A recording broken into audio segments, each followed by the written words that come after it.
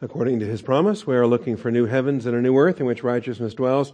Therefore, beloved, since you look for these things, be diligent to be found by him in peace, spotless and blameless, and grow in the grace and knowledge of our Lord and Savior, Jesus Christ. Our growth comes through the Scriptures. Join me once again in Hebrews chapter 7. And we are ready for really verses 17 and following, but I'm going to pick up in verse 16 as we introduced last week the indestructible life. Hebrews 7:16. Before we get started, let's take a moment for silent prayer and call upon our Father and His faithfulness to open the eyes of our understanding. Shall we pray?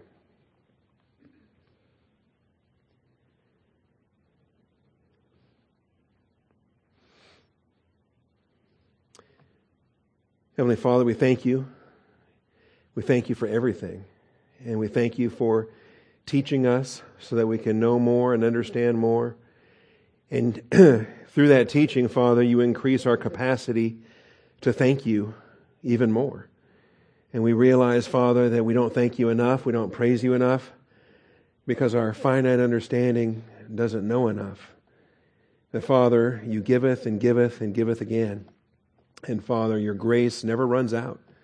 Grace can't run out. And I thank you for that. I thank you for eternal life. I thank you that not only does eternal life never end, that it's eternal, but it's also indestructible. And Father, we're celebrating our indestructible life, even as our Savior has given us. So I pray that we will understand this and live it out in our priesthood in Christ. I thank you in Jesus Christ's name. Amen. So there are things that are obvious and there are things that are more obvious. And we've been going through the obvious here in Hebrews 7. It's obvious, or it's evident in verse 14, that our Lord was descended from Judah. When you study his lineage, he's from Judah. He's a descendant of David. David was from the tribe of Judah. Bethlehem was in the land of Judah. And this is a tribe with reference to which Moses spoke nothing concerning priests. The priestly tribe was Levi. And so if you're from the tribe of Judah and the priests have to come from Levi, well, then that leaves you out. You're not qualified.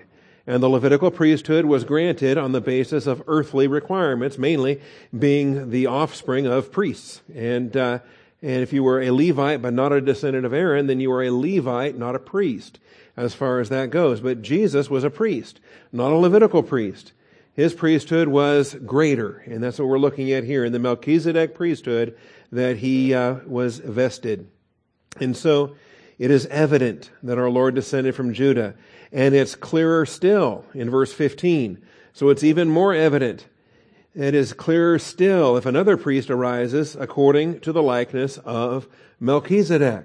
So what's happening here? And why was there a prophecy?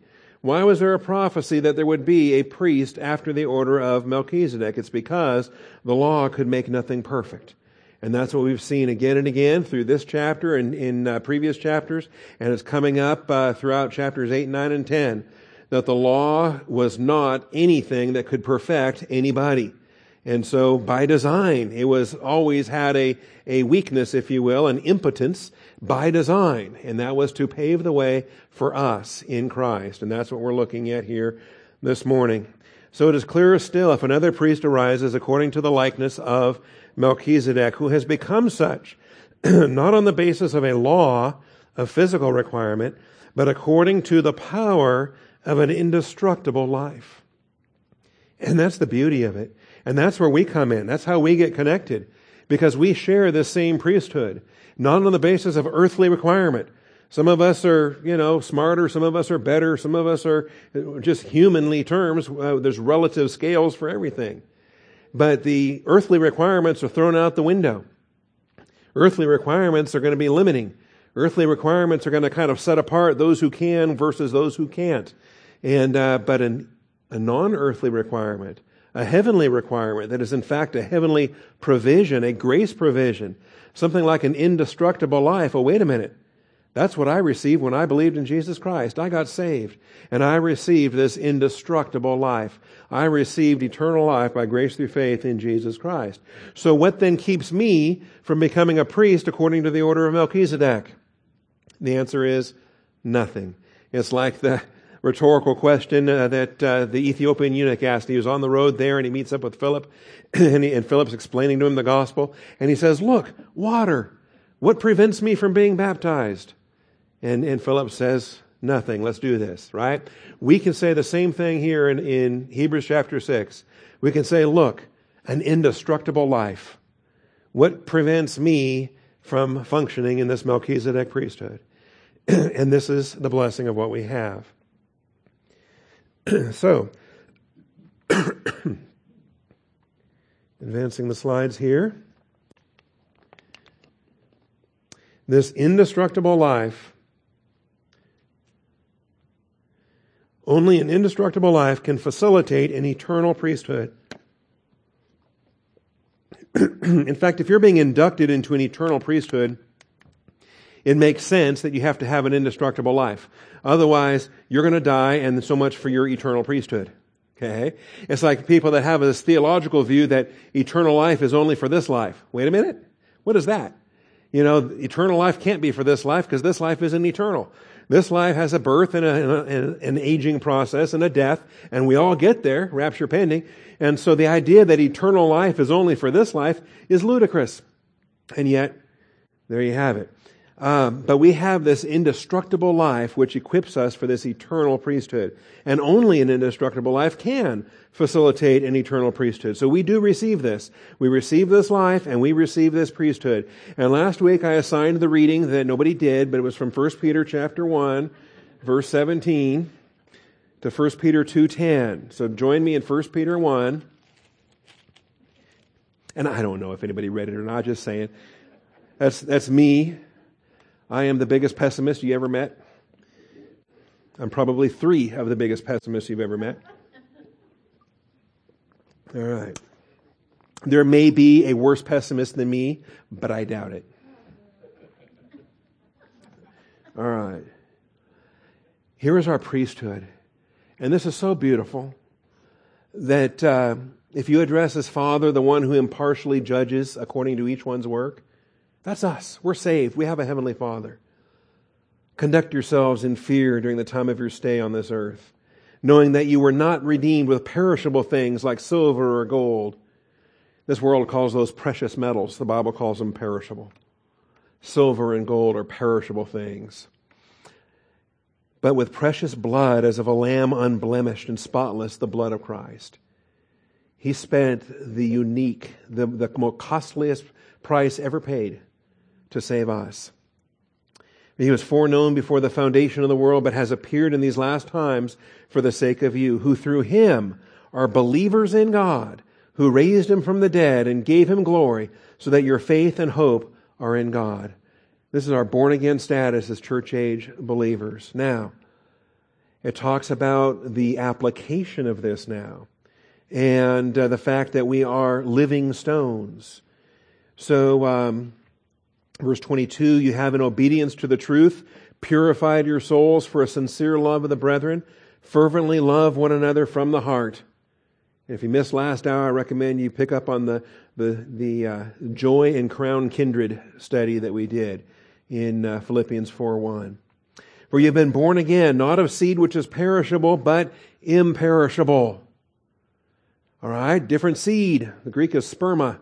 Different seed, all right? There's the seed that birthed your physical body, and then there's the seed that birthed your eternal life. And the seed that birthed your eternal life is called imperishable. This indestructible life we have in Christ. That is through the living and enduring Word of God. All flesh is like grass, all its glory like the flower of grass. The grass withers, the flowers fall off, but the word of the Lord abides forever. This is our position in Christ. How beautiful is this? Therefore, putting aside all malice and deceit and hypocrisy and envy and all slander, like newborn babes, long for the pure milk of the Word, so that by it you may grow in respect to salvation. The plan of God does not end with your salvation. That's the beginning. You get saved, you have an indestructible life, now you've got to be lusting after milk. You've got to be growing in the Word of God. If you have tasted the kindness of the Lord, say, just get a taste for it and go, wow, I need that. And then get more and get more and get more. and coming to him as to a living stone. Now we get to our metaphor here on us as a temple. He's the stone, the living stone, which has been rejected by men, but is choice and precious in the sight of God. You also as living stones. And go ahead and include there, choice and precious in the sight of God. That goes with living stone. As living stones are being built up as a spiritual house for a holy priesthood, to offer up spiritual sacrifices acceptable to God through Jesus Christ. So this is our priesthood, and it's based upon the incorruptible seed. It's based upon the indestructible life. This is what the book of Hebrews will then call the Melchizedek priesthood in Christ. And this is who we are. Living stones. Isn't this beautiful? And we're being built into this temple. And I love the fact that we're all custom stones. We're all different. That we're not all just, the same shape and color of Lego block that's all just identical. We're not clones of one another. But Jesus knows where each particular stone fits, and it fits perfectly. And it wouldn't fit anywhere else. But it fits perfectly right where he fits it. And that's why we submit ourselves to his will for church membership, for ministry one to another. That this is the body that my stone fits with. And it wouldn't fit in another ministry. And it wouldn't fit, not at this time at least, it wouldn't fit anywhere else. But right here where he designed it to fit. And so we offer up spiritual sacrifices acceptable to God through Jesus Christ. No more dead sacrifices. It's the living sacrifice of our Christian walk in Christ. For this is contained in Scripture. Behold, I lay in Zion a choice stone, a precious cornerstone, and he who believes in him will not be disappointed. This precious value then is for you who believe, but for those who disbelieve, what happens? The stone didn't change. Still the same stone, choice and precious in the sight of God, but for those who rejected him, the stone which the builders rejected has become the very cornerstone, and a stone of stumbling and a rock of offense. All right. For they stumble because they are disobedient to the word, and to this doom they were also appointed. But you are a chosen race, a royal priesthood. You realize that can't apply to Israel? There is no way that can apply to Israel. Royalty belongs to Judah. Priesthood belongs to Levi. The idea of a royal priesthood in an Israel context is a contradiction. It's an oxymoron. Not so for the bride of Christ. Because we are royalty as heirs to the king. We are and bride of the king. We're also a priest in our Melchizedek priesthood.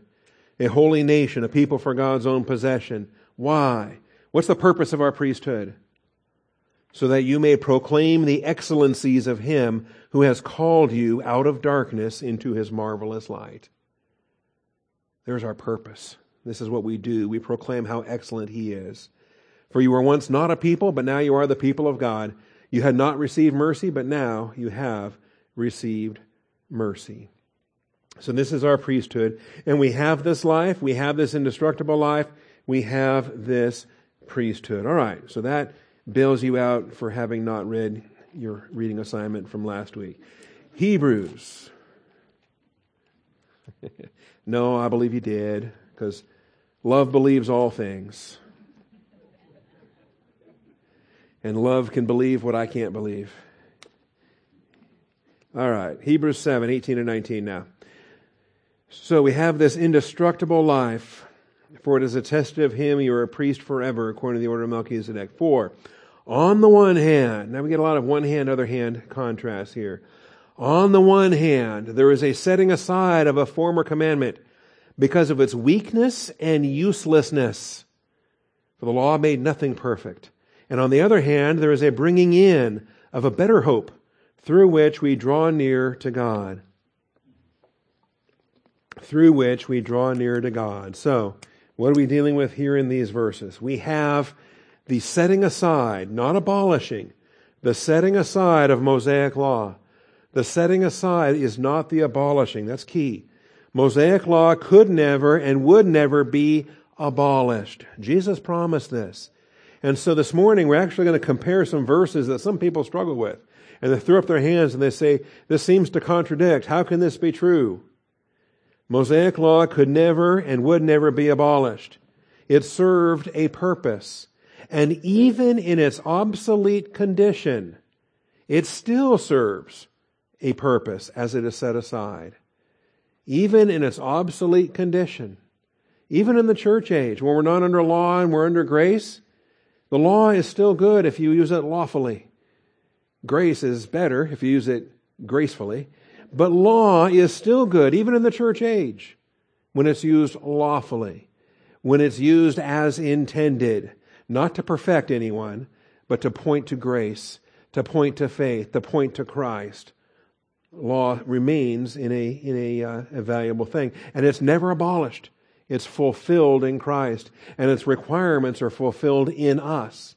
That's a very beautiful truth as well.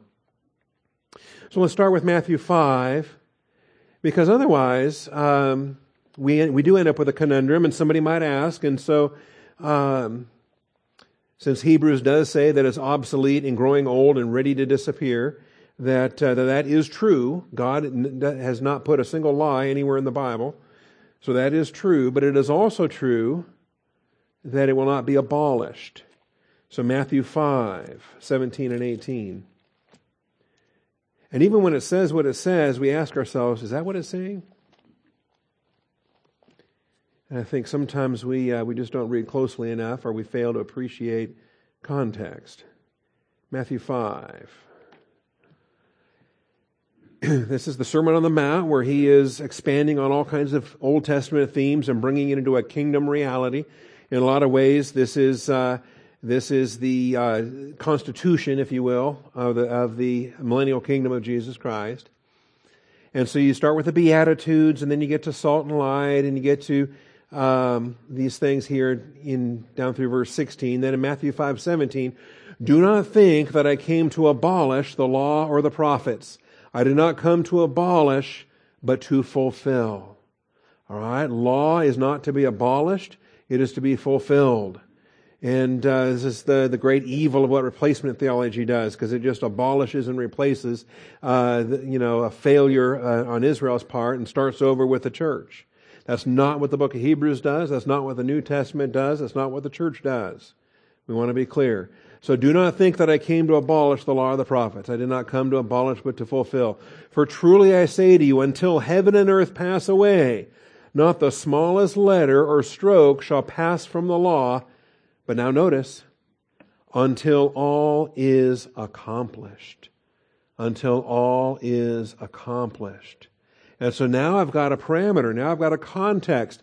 Now I have an idea about ever, that it's not ever and ever, it's just ever until, notice, all is accomplished. And as a contrast here with heaven and earth passing away, well, that's going to happen, is it not? Heaven and earth will pass away. There's going to be a new heaven and a new earth. That too has been promised. And so let's understand what's happening here with law. That law serves a purpose, that even when it's old and obsolete, it still serves a lingering purpose. And until such time as heaven and earth pass away, it will not be forgotten.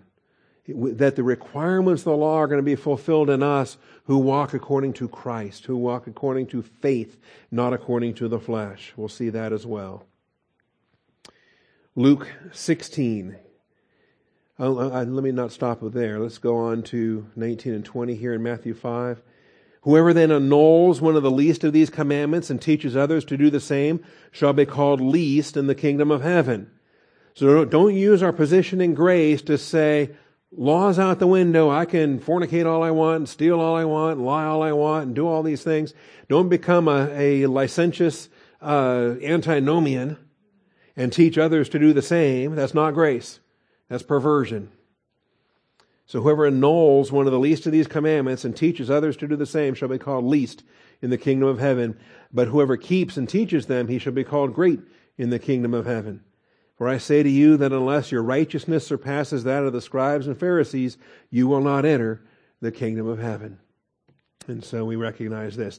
Theirs is a righteousness based upon law, based upon works, based upon human effort. Ours is a righteousness based on grace through faith in Jesus Christ.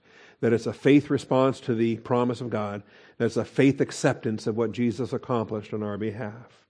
So that's the message from Matthew 5. All right. Luke 16 is very similar, but I think just slight detail differences. In Luke 16, it's not in a Sermon on the Mount context.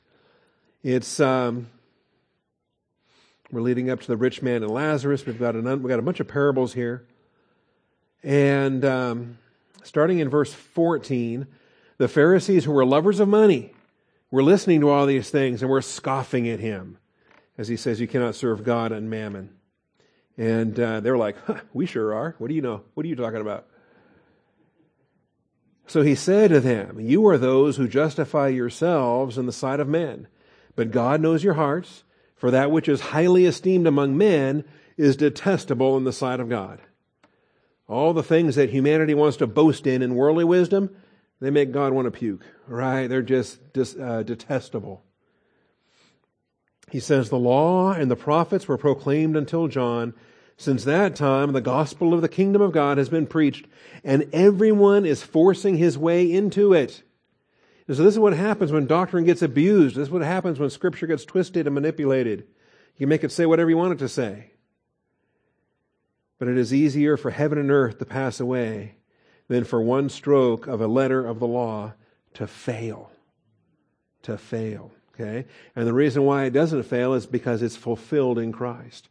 And so it's eternally victorious when Jesus Christ is eternally victorious at the cross.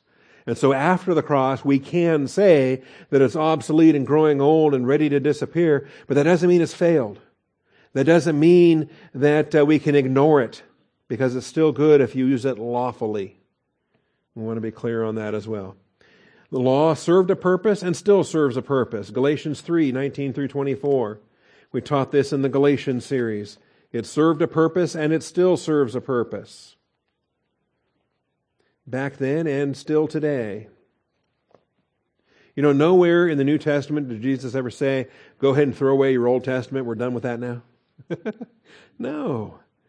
The Old Testament is unfolded in the New. So Galatians 3:19 through 20. Why the law then? You know, we had this great promise in Abraham. All the "I will" promises, and bless those who bless you, and make you a great nation, and you, all the families of the earth, will be blessed. Let's just stick with that. Let's just stick with promise, and who needs this law thing anyway? Why was the law given 430 years after Abraham? Did it abrogate the Abrahamic promise? Not at all. And so that's some of the argumentation there in Galatians 3:15 through 18. But then in verse 19 it says, "Why the law then? It was added because of transgressions, having been ordained through angels by the agency of a mediator, until the seed would come to whom the promise has been made." So it's just an in the meantime kind of thing. The Abrahamic covenant was to Abraham and to his seed. And so while we were waiting for the seed to come, law was given so that something could be taught and presented, a contrast could be laid out, because of transgressions and a mediator and a need. So a mediator is not for one party only, whereas God is only one. Is the law then contrary to the promise of God? May it never be. For if a law had been given, here we go again, this is one of those not true circumstances, but if it was true, then if a law had been given which was able to impart life, then righteousness would indeed have been based on law. And it's the same argument the author of Hebrews made, right? Law makes nothing perfect. For it's evident, if law could make something perfect, what need was there for Christ to go to the cross? If the law could make things perfect, then forget the cross. Just keep people under law and they can save themselves. If a law had been given which was able to impart life, then righteousness would indeed have been based on law. But the truth is, that's not the kind of law that was given. A law was given that cannot impart life. But Scripture has shut up everyone under sin, The best part about law is that it makes all of us sinners. It makes all of us convicted sinners. It makes all of us undeniably fallen in God's sight. Scripture has shut up everyone under sin so that the promise by faith in Jesus Christ might be given to those who believe. So before faith came, we were kept in custody under the law, being shut up to the faith which is later to be revealed. Therefore, the law has become our tutor to lead us to Christ so that we may be justified by faith. And that's the whole point. That's why Israel was given a law. No Gentile nation was given a law, but Israel was given this law, condemning all humanity in Adam. What a blessing. And even in its obsolete condition, it still serves a purpose as it is set aside. Notice, not abolished, but set aside. Set aside because something better has been provided. When something better has been provided, you set that aside. Right? Obviously. The phrase I keep referring to actually comes at the end of Hebrews chapter 8. And don't be offended or take this personally. Some people can read this verse and say, wait a minute. When he said a new covenant, he has made the first obsolete. Whatever is becoming obsolete and growing old is ready to disappear. Okay? So don't take that personally. I wasn't looking at anyone when I read that. Whatever is becoming obsolete and growing old is ready to disappear. And this is talking about law. And it used to be something that really, really bothered me. In fact, I hated this verse. As a teenager, as a seminary student, early in my ministry, until I really studied it out, because I thought it was wrong. I thought it was inaccurate. I didn't like the ready to disappear thing. Like growing old, are you kidding? It's done gone. I mean, Jesus went to the cross 30 years before this book got written. Okay, at least, maybe, 25 to 30 years before Hebrews was written. Jesus died on the cross. The veil was rent in two. I'm willing to say, right there, then and there. Mosaic law is not obsolete and growing old. It's gone. Bury the thing. We're done with it now. That's not what the author says. The author says it's not buried yet. It's only mostly dead, right? It's not buried yet. It's obsolete, yes. It's growing old. It's ready to disappear, or fixing to, as you say here in the South. It's fixing to disappear. Well, why hasn't it disappeared yet? Why is there an obsolete remnant left over? And what is its lingering purpose that still on goes? In fact, it survives the church age. What happens the morning after the rapture? Israel is reverted back to their stewardship again. And what happens to Mosaic law as it's applied to Israel? It's back into effect again. It's still obsolete. It's still growing old. They don't know that Christ is the end of the law for all who believe. They're going to come to learn that, particularly as they get saved in the tribulation. So really, it's fun to read Hebrews. Once we get done with Hebrews, you know what we really ought to do? Well, who wouldn't? Go back to the beginning and then teach it a second time, but from the perspective of a tribulational saint, of someone that is battling Antichrist, of someone that's on the thread of execution and martyrdom. I believe this is going to be the powerful text that's going to carry them through, because it takes all of their Torah, it takes all of their law, and then brings it into a Melchizedek priesthood and says, do you know what Jesus did when he died on the cross? And it's going to give them the strength they need to endure. 1 Timothy 1:8, where we see Paul tells Timothy that the law is good if one uses it lawfully. 1 Timothy 1:8.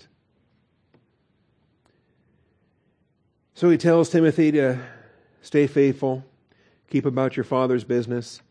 As I urged you upon my departure from Macedonia, remain on at Ephesus, so that you may instruct certain men not to teach strange doctrines, nor pay attention to myths and endless genealogies which give rise to mere speculation, rather than furthering the administration of God, which is by faith. But the goal of our instruction is love, from a pure heart and a good conscience and a sincere faith. But some men, straying from these things, have turned aside a fruitless discussion. Men that used to be solid Bible teachers, and now they're off in the weeds somewhere. And it's just heartbreaking. because they're wrecking their Christian walk and they're destroying a flock while they're at it. Wanting to be teachers of the law. And when was this written? 30 plus years after the cross. Wanting to be teachers of the law, even though they do not understand either what they are saying or the matters about which they make confident assertions. And just because they don't know what they're talking about doesn't keep them from talking, which we see all the time. All right? This is a political season after all. There are all kinds of commercials out there. But we know, Timothy, you know this, I know this, we know that the law is good if one uses it lawfully. See, here's the thing. People want to take grace and use it lawfully, and they want to take law and use it gracefully. Don't mix your law and your grace. Use law lawfully, and it's great. But use grace gracefully, and it's greater. All right, the fact that law is not made for a righteous person, but for those who are lawless and rebellious, for the ungodly and sinners, for the unholy and the profane, those who kill their fathers or mothers, for murderers, immoral men, those are fornicators and homosexuals and kidnappers, liars and perjurers, whatever else is contrary to sound teaching. Law is great for that crowd. And it's great for us to say, look, I'm not condemning you. I want to tell you about a Savior. All right? Law condemns you, but grace can save you. Let me show you what this gospel is all about. So use the law lawfully, use it for its intended target, and then take them to grace. According to the glorious gospel, there we are, of the blessed God with which I have been entrusted. So even though it's obsolete, it's growing old, it's ready to disappear, it hadn't disappeared yet, we still have an Old Testament, so use it. And then take them to grace. Use it for what it was designed to use it for. Don't use it and tell them if they keep it, they can save themselves. That's insane. But use it to show that all have sinned and fallen short of the glory of God. You don't have to get through all 10 commandments and you'll hit one that somebody has broken at least once in their life. And say, all right, you deserve the lake of fire. Now let me tell you about grace. And take it from there. It's a beautiful thing. So law, this is not a contrast. This is not... Hebrews is not saying anything different than what Jesus said. Jesus said law would not pass away, but it is set aside. It is set aside when a better hope is brought in. It is set aside when a better hope is brought in. So it's still at the side. It's just not at the forefront of our thinking. It's available. We can use it lawfully, but it is set aside. It's not at the forefront of our endeavors when a better hope is brought in. And I love the uses of hope. I love in this chapter, in chapter 8, in the coming chapters, the benefits that we have in the church is that we function in a living hope. Israel did not have a living hope. Their hope was all future. Their hope was coming. Their hope was someday. Our hope is today. Our hope is right here, right now. It is a living hope. It is this grace in which we stand. So you might recall back in chapter 6, verse 9 and verse 19. Beloved, we are convinced of better things concerning you, things that accompany salvation, that we're speaking in this way. Remember that? What do we have besides being saved? Isn't that enough? No, it's not enough. That's just the beginning. We've got a whole lot more after that. In fact, we stand in a position of hope. This hope we have, verse 19. See, we have this unchangeable promise. It's impossible for God to lie. We can take refuge. We can take hold of the hope set before us. We hold it now. This hope we have is an anchor of the soul. It gives us stability now. A hope both sure and steadfast, and one which is entered within the veil, where we are now. And so, really? And you might even ask this if you're tempted to return to legalism or tempted to abandon grace. If you're going to go back to a law kind of operation, you realize that means you're setting aside your present hope, your living hope. You're going back to a law operation hoping to earn or deserve something someday. That's tragic. We can set that aside and embrace hope right here, right now. Not because we've deserved it, but because Christ accomplished it and gave it to us. Chapter 8 and verse 6. Finding fault with them, he says, behold, No, verse 6. But now he has obtained a more excellent ministry, by as much as he's also the mediator of a better covenant. I mean, not saying Moses was crummy. He did what he did, and that was great. He gave the law. But he was mediator of an inferior covenant. Christ is mediator of a better covenant, which has been enacted on better promises. Not shadows, not someday, substance, today. What a privilege for us. And so we have this living hope. Hebrews 11:40. This great hall of fame of faith. And men of whom the world was not worthy. Tremendous heroes. I can't wait to meet them. Maybe it's silly or whatever, but I want to know. The lion's den. What was that like? When I was a kid, I used to sleep with my cat, and that was kind of fun. But could you imagine? You got lions. How cool is that? Anyway, maybe he'll tell me. Or maybe he'll just say, dumb question, tired of hearing it. All right. But all these heroes, men of whom the world is not worthy, and yet all these, having gained approval through their faith, did not receive what was promised. None of them lived long enough to enter the millennial kingdom of Jesus Christ. And they died. They didn't even get to go to heaven. They died and went to Abraham's bosom, waiting for their sin to be removed. They did not receive what was promised because God had provided something better for us, so that apart from us, they would not be made perfect. Apart from the finished work of Jesus Christ on the cross, their sin can't be removed. So we have a better hope. No wonder Mosaic law is set aside.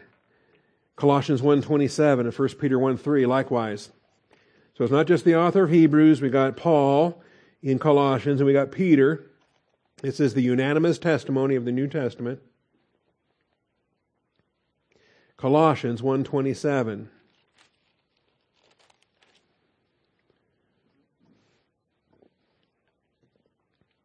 Verse 24 says, I rejoice in my suffering for your sake, and in my flesh I do my share on behalf of his body, which is the church. Paul says, I'm holding up my end, I'm doing my share on behalf of his body, which is the church, in filling up what is lacking in Christ's afflictions. Of this church I was made a minister. This is our priesthood, according to the stewardship from God bestowed on me for your benefit, so that I might fully carry out the preaching of the Word of God. That is the mystery which has been hidden from the past ages and generations. Church was withheld from Old Testament doctrine. But now it has been manifest to his saints, to whom God willed to make known, notice now, what is the riches of the glory of this mystery among the Gentiles. They didn't have that sense in the Old Testament. Also, which is Christ in you, the hope of glory. You know how powerful that is? From that split second you believed and received eternal life, you received Christ. Christ in you, the hope of glory. For Israel, hope was someday. For us, hope is now. From the moment you received eternal life. Christ in you, the hope of glory. Now, of course, Mosaic law is set aside. Mosaic law was a shadow, it was a picture. It was looking ahead. Mosaic law said, Christ is coming, Christ is coming, Christ is coming. Well, that's a dumb thing to operate by if Christ is in me, the hope of glory. How powerful is this? So we proclaim him. Remember, what's the purpose of our priesthood? To proclaim the excellencies of him who called us out of darkness into his marvelous light. We proclaim him, admonishing every man, teaching every man. Whoever wants to hear, preaching to all creation. I should be going to hell, but God saved me. Let me tell you about my Savior. Every man, and with all wisdom, so that we may present every man complete in Christ. For this purpose also I labor, striving. Grace doesn't turn you into a slug. I think law turns you into a slug. Because you work hard to measure up, but then after a while, you've been working so hard, you think you do measure up, and then you start kind of slacking a bit because you figure, hey, I'm better than the next guy. I'm better than him. And so you start to think, I'm all right, I've made it. In grace, when you know that it's all, Christ's riches, man, we just labor and labor and labor. striving according to His power, which mightily works within me, because it's not our power. We just stay obedient and say, yes, Lord, and He does more. Yes, Lord, and He does more. And then we get tired and we say, yes, Lord, and He does more, because it's not our power. If it was up to us, we'd have been exhausted years ago, but it's not our power. We say, yes, Lord. He opened a door, we say, yes, Lord, we stay obedient. Laboring, striving according to His power, which mightily works within me. It never runs out. When we've exhausted our store of endurance, I think I just heard that. 1 Peter 1:3.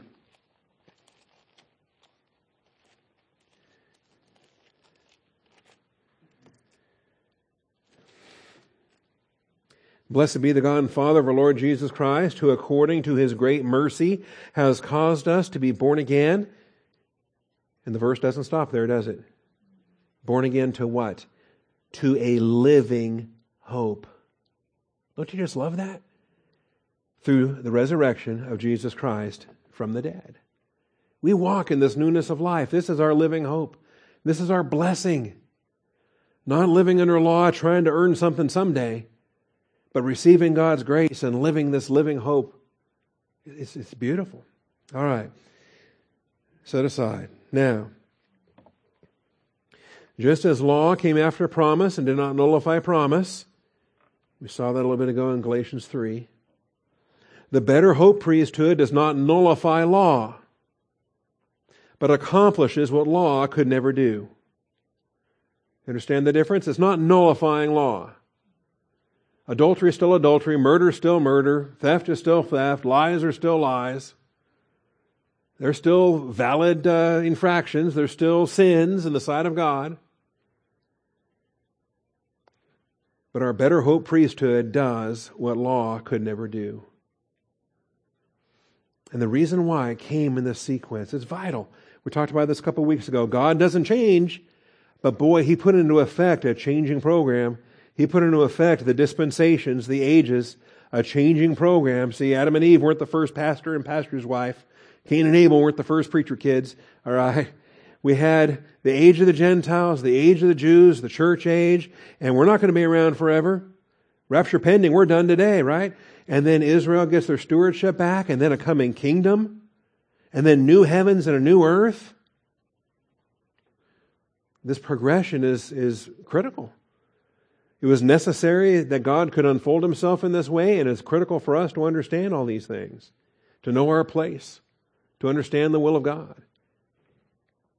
So, just as law came before promise and didn't nullify promise, Scripture is very clear on that, the better hope priesthood comes along after the Mosaic law, and it does not nullify Mosaic law.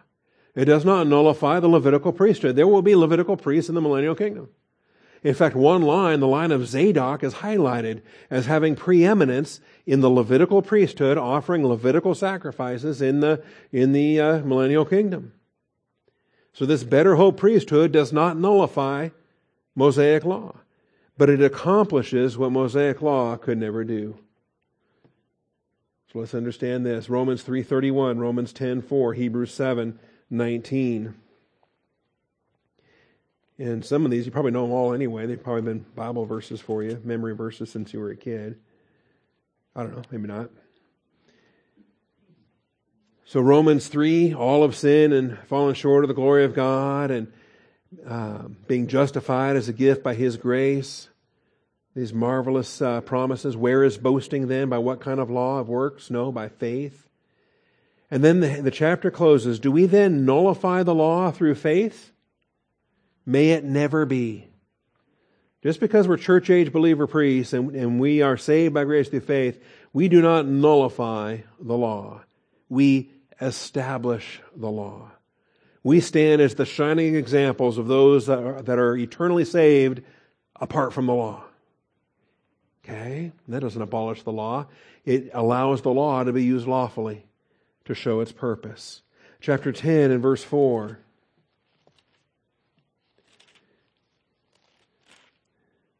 10:4. For Christ is the end of the law for righteousness to everyone who believes. Amen? 10:4? back in my law enforcement 10 code days. What a great 10-4 application. Christ is the end of the law for righteousness to everyone who believes. And I want to show, where am I going to show this? Did I put this in there? I intended to. There's another verse. I apologize for leaving it out. There's another verse. The requirements of the law are now fulfilled in us. I'll make sure that's in there next week. I really wanted to put it in here this week. All right. Or maybe I did, I'm just not seeing it. Maybe I outsmarted myself. Follow the slideshow. See what you put in there. See what happens next. So, understand, law has not been abolished. Law has not been nullified. Law is still a thing. It's just set aside. We can use it lawfully. It's obsolete and growing old. It's ready to disappear, but it's still here at our side. We can grab it and use it again, using it lawfully, orienting it towards those for whom it was designed, and then through it, taking them from law to grace and getting them saved. Okay? It's a marvelous way to use law on that basis.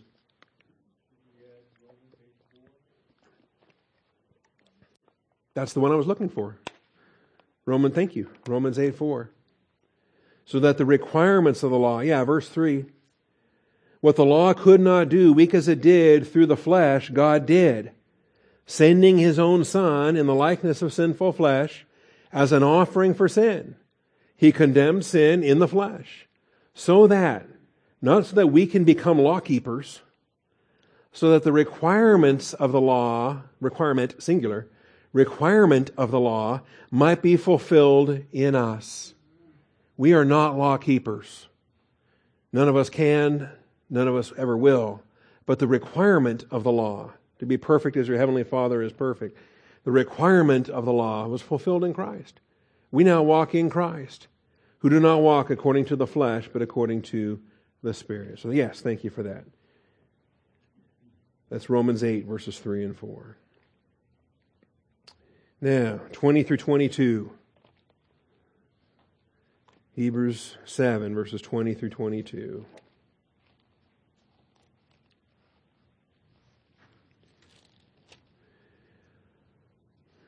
Inasmuch, all right, so we have a better hope.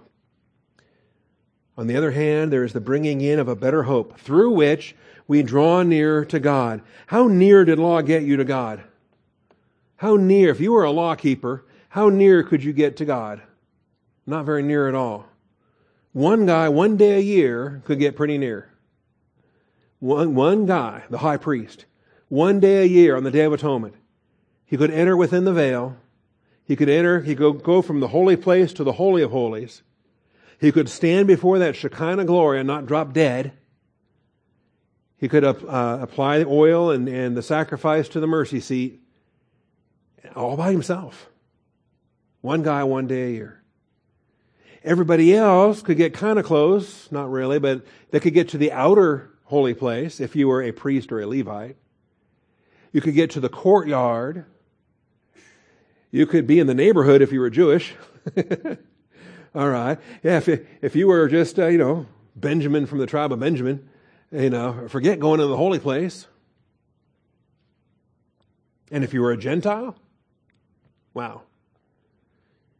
So how close can you get? But in the church age, how close can we get? Well, it's pretty close if it's Christ in you, the hope of glory. That's pretty close. Christ in you, you in Him, entering within the veil that is His flesh, standing before the Father in the name of Jesus Christ. Because we have a high priest who didn't go in all by himself. He went in as a forerunner. The expectation being that His body is with Him, that the head and the body worship together before the Father. For such the Father seeks to be His worshipers. So, in bringing in a better hope, through which we draw near to God. And we have this nearness. What an intimacy, what a blessing. All right. And inasmuch as it was not without an oath, even better. Inasmuch as it was not without an oath. So cancel out the double negatives and what's it saying? Not without an oath. inasmuch as it came with an oath. The God who cannot lie took an oath. For they indeed became priests without an oath, but he with an oath, through the one who said to him, the Lord has sworn and will not change his mind, you are a priest forever. In other words, he wrote Psalm 110 verse 4 and put it in the Bible. And he took an oath. The God who cannot lie put himself under an oath. So much the more also, Jesus has become the guarantee of a better covenant. You know, what oath was spoken when Aaron was made high priest? What oath was spoken when the Levites were set apart as the service tribe? Was there any kind of oath spoken when Aaron was made a priest? Was there any oath at all that was spoken when Levites were set apart as the service tribe? Well, not in terms of the priesthood, no. But there was an oath spoken. We've already studied it in Hebrews. The oath that was spoken was, surely I have sworn in my wrath, they shall not enter my rest. Because that Exodus generation was rebellious. That wilderness generation died. They spent 40 years waiting for them all to die so that only Caleb and Joshua could lead the conquest in. But there was no oath that made Aaron a high priest. The Lord didn't swear to make Aaron an eternal priest because he wasn't an eternal priest. He was a lifelong priest. Okay? Lifetime appointment, as it were. Just make, this thing with Kavanaugh in the Supreme Court just makes you sick that such ugliness could happen and so forth. And then the critics are all, ooh, you don't understand. This is serious. This is the most serious thing our country can possibly face. This is so serious because it is a lifetime appointment. And I'm like, oh, it's only a lifetime appointment? So it's a temporary job, you're saying? Okay. It's a lifetime appointment? Let me tell you, people are getting worked up over things that aren't eternal. Let's not get worked up over things until they're eternal issues. That we can represent our Savior and we can proclaim the excellencies of Him who called us out of darkness into light. Otherwise, is it really worth getting worked up over? So now the selection of Levi and the ordination of Aaron, they were oath-free events. Oath-free events. And if I may, I'll assign you some more reading. You won't do this week either.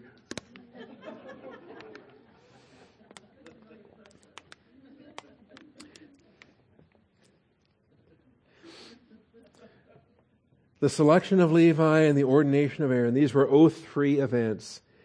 And just read Exodus 28, the whole chapter if you want. Read Exodus 29. If you don't want to read the whole chapter, just kick it off with 28:1 and then flip down to 29 and you'll see in verses 43 and 44. I guess I can grab those. But, I'm asking you to read for something that's not there. And as you read, it's not there.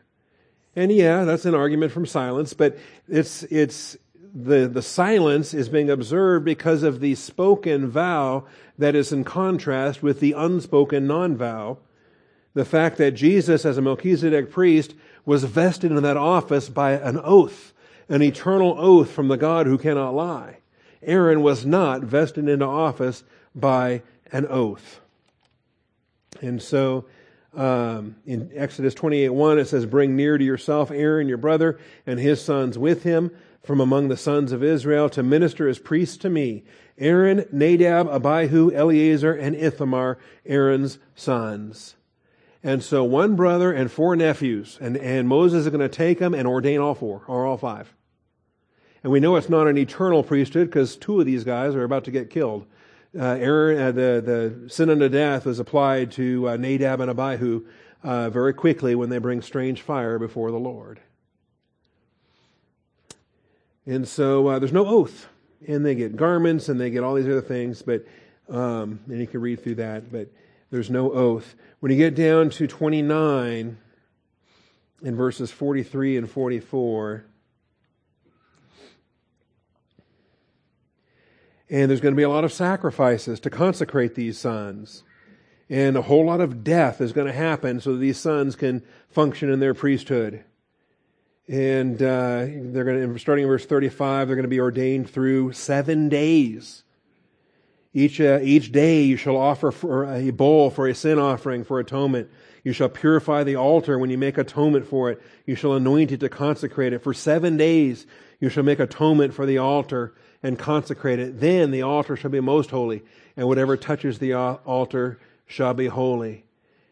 And then more offerings, more death. So that's 1 a day as a bull, and then 2 one-year-old lambs every day, starting in verse 38. There's a lot of dead animals. This is what you shall offer on the altar, 2 one-year-old lambs each day continuously. 1 lamb you shall offer in the morning. The other lamb you shall offer at twilight. There shall be 1/10 of an ephah of fine flour mixed with 1/4 of a hin of beaten oil, 1/4 of a hin of wine for a drink offering with 1 lamb. There was wine with all of these as well. And then the other lamb at twilight, the same drink offering. So all of this, it should be a continual burnt offering throughout your generations at the doorway of the tent of meeting before the Lord, where I will meet with you to speak with you there. Any oath in all of this? I will meet there with the sons of Israel, and it shall be consecrated by my glory. I will consecrate the tent of meeting and the altar. I will also consecrate Aaron and his sons to minister as priests with me. I will dwell among the sons of Israel and will be their God. All right? It's consecrated by His presence, but He makes no oath whatsoever. There is no oath in the consecration of this priesthood. You can read over in Numbers 8, and there's information there as it applies to the Levites, how they were set apart. And again, there's no oath. They didn't have a land grant. They didn't have territory. They had to be fed because they didn't have farms. They didn't have flocks. But the offerings were brought to them, and then they would eat. Like I said, there was a lot of dead animals. Well, that's a good thing because there's a lot of hungry Levites and priests. And so other than the whole burnt offering, which the whole thing went up to the Lord, most of these offerings, the choice portions, were for the priests. They could eat, they could fellowship, they could dine with the people that brought the offerings. It was a great time for feasting and for doctrinal studies. But understand the intense nature of God placing Himself under an oath. We actually taught this back in chapter 6, so it shouldn't be an alien idea. The intense nature of God placing Himself under an oath communicates the greatness of our Savior's priesthood. Insomuch, to the degree that, insomuch, we say here, as it was not without an oath, so much the more also Jesus has become the guarantee of a better covenant. So much the more. And really, starting next week, when we come to these next verses, this becomes this is critical, or otherwise we don't have eternal security. If He's not the mediator of a better covenant, if He's not the high priest forever, then are we saved forever? Well, verse 25, He is able to save forever those who draw near to God through Him. Well, that's a good thing, isn't it? Saved to the uttermost. He is able to save forever those who draw near to God through Him, since He always lives to make intercession for them. Phase 1 salvation, phase 2 salvation, phase 3 salvation, and He accomplishes all of it because of His eternal priesthood. It's the basis of our eternal life. In other words, if we don't grasp this, then the basis for our eternal life it's ungrounded at that point. All right. So that's takes us down through verse 22. How about that? He is the guarantee of a better covenant. Next week we'll come back and we'll start looking at the former versus the other. Again, we've got on the one hand, on the other hand. Like the author of Hebrews is going to run out of hands before he's done. This is just, he just likes the idiom, I guess. The former priests, on the one hand, existed in greater numbers. Well, yeah, because they kept dying. You know how many high priests they had in the Old Testament? One after another, after another, after another. They were prevented by death from continuing. Oh, Aaron's dead. I guess we need a new one. Okay. But Jesus, once and for all, once and for all. Father, I thank you for this study. I thank you for how powerful it is, how deep it is, and yet how simple it is. In so many ways, Father, you took the depth of Melchizedek doctrine, which the slow of hearing has a difficult time understanding. And yet you take this powerful Melchizedek priesthood and you relate it in obvious ways. And the author of Hebrews here is just walking us through the chapter. This is obvious. This is more obvious. This is what everybody understands. And clearly, these priests keep dying. They can't continue. But our Savior lives evermore. And how simple is that? How beautiful is that? I thank you for our risen Savior. I thank you that we are risen in Him. I thank you that we walk in this living sacrifice. I thank you that we function in this Melchizedek priesthood. I thank you, Father, that when we fully comprehend everything you've given and given and given again, it never runs out. And the more you give, the more we appreciate. So, Father, as we study, as we grow, as you increase our capacity to praise you, our capacity to thank you, our capacity to serve you, our capacity to give, Father, we want to give. We want to give so freely because we've been given so much. I thank you, Father, in Jesus Christ's name. Amen.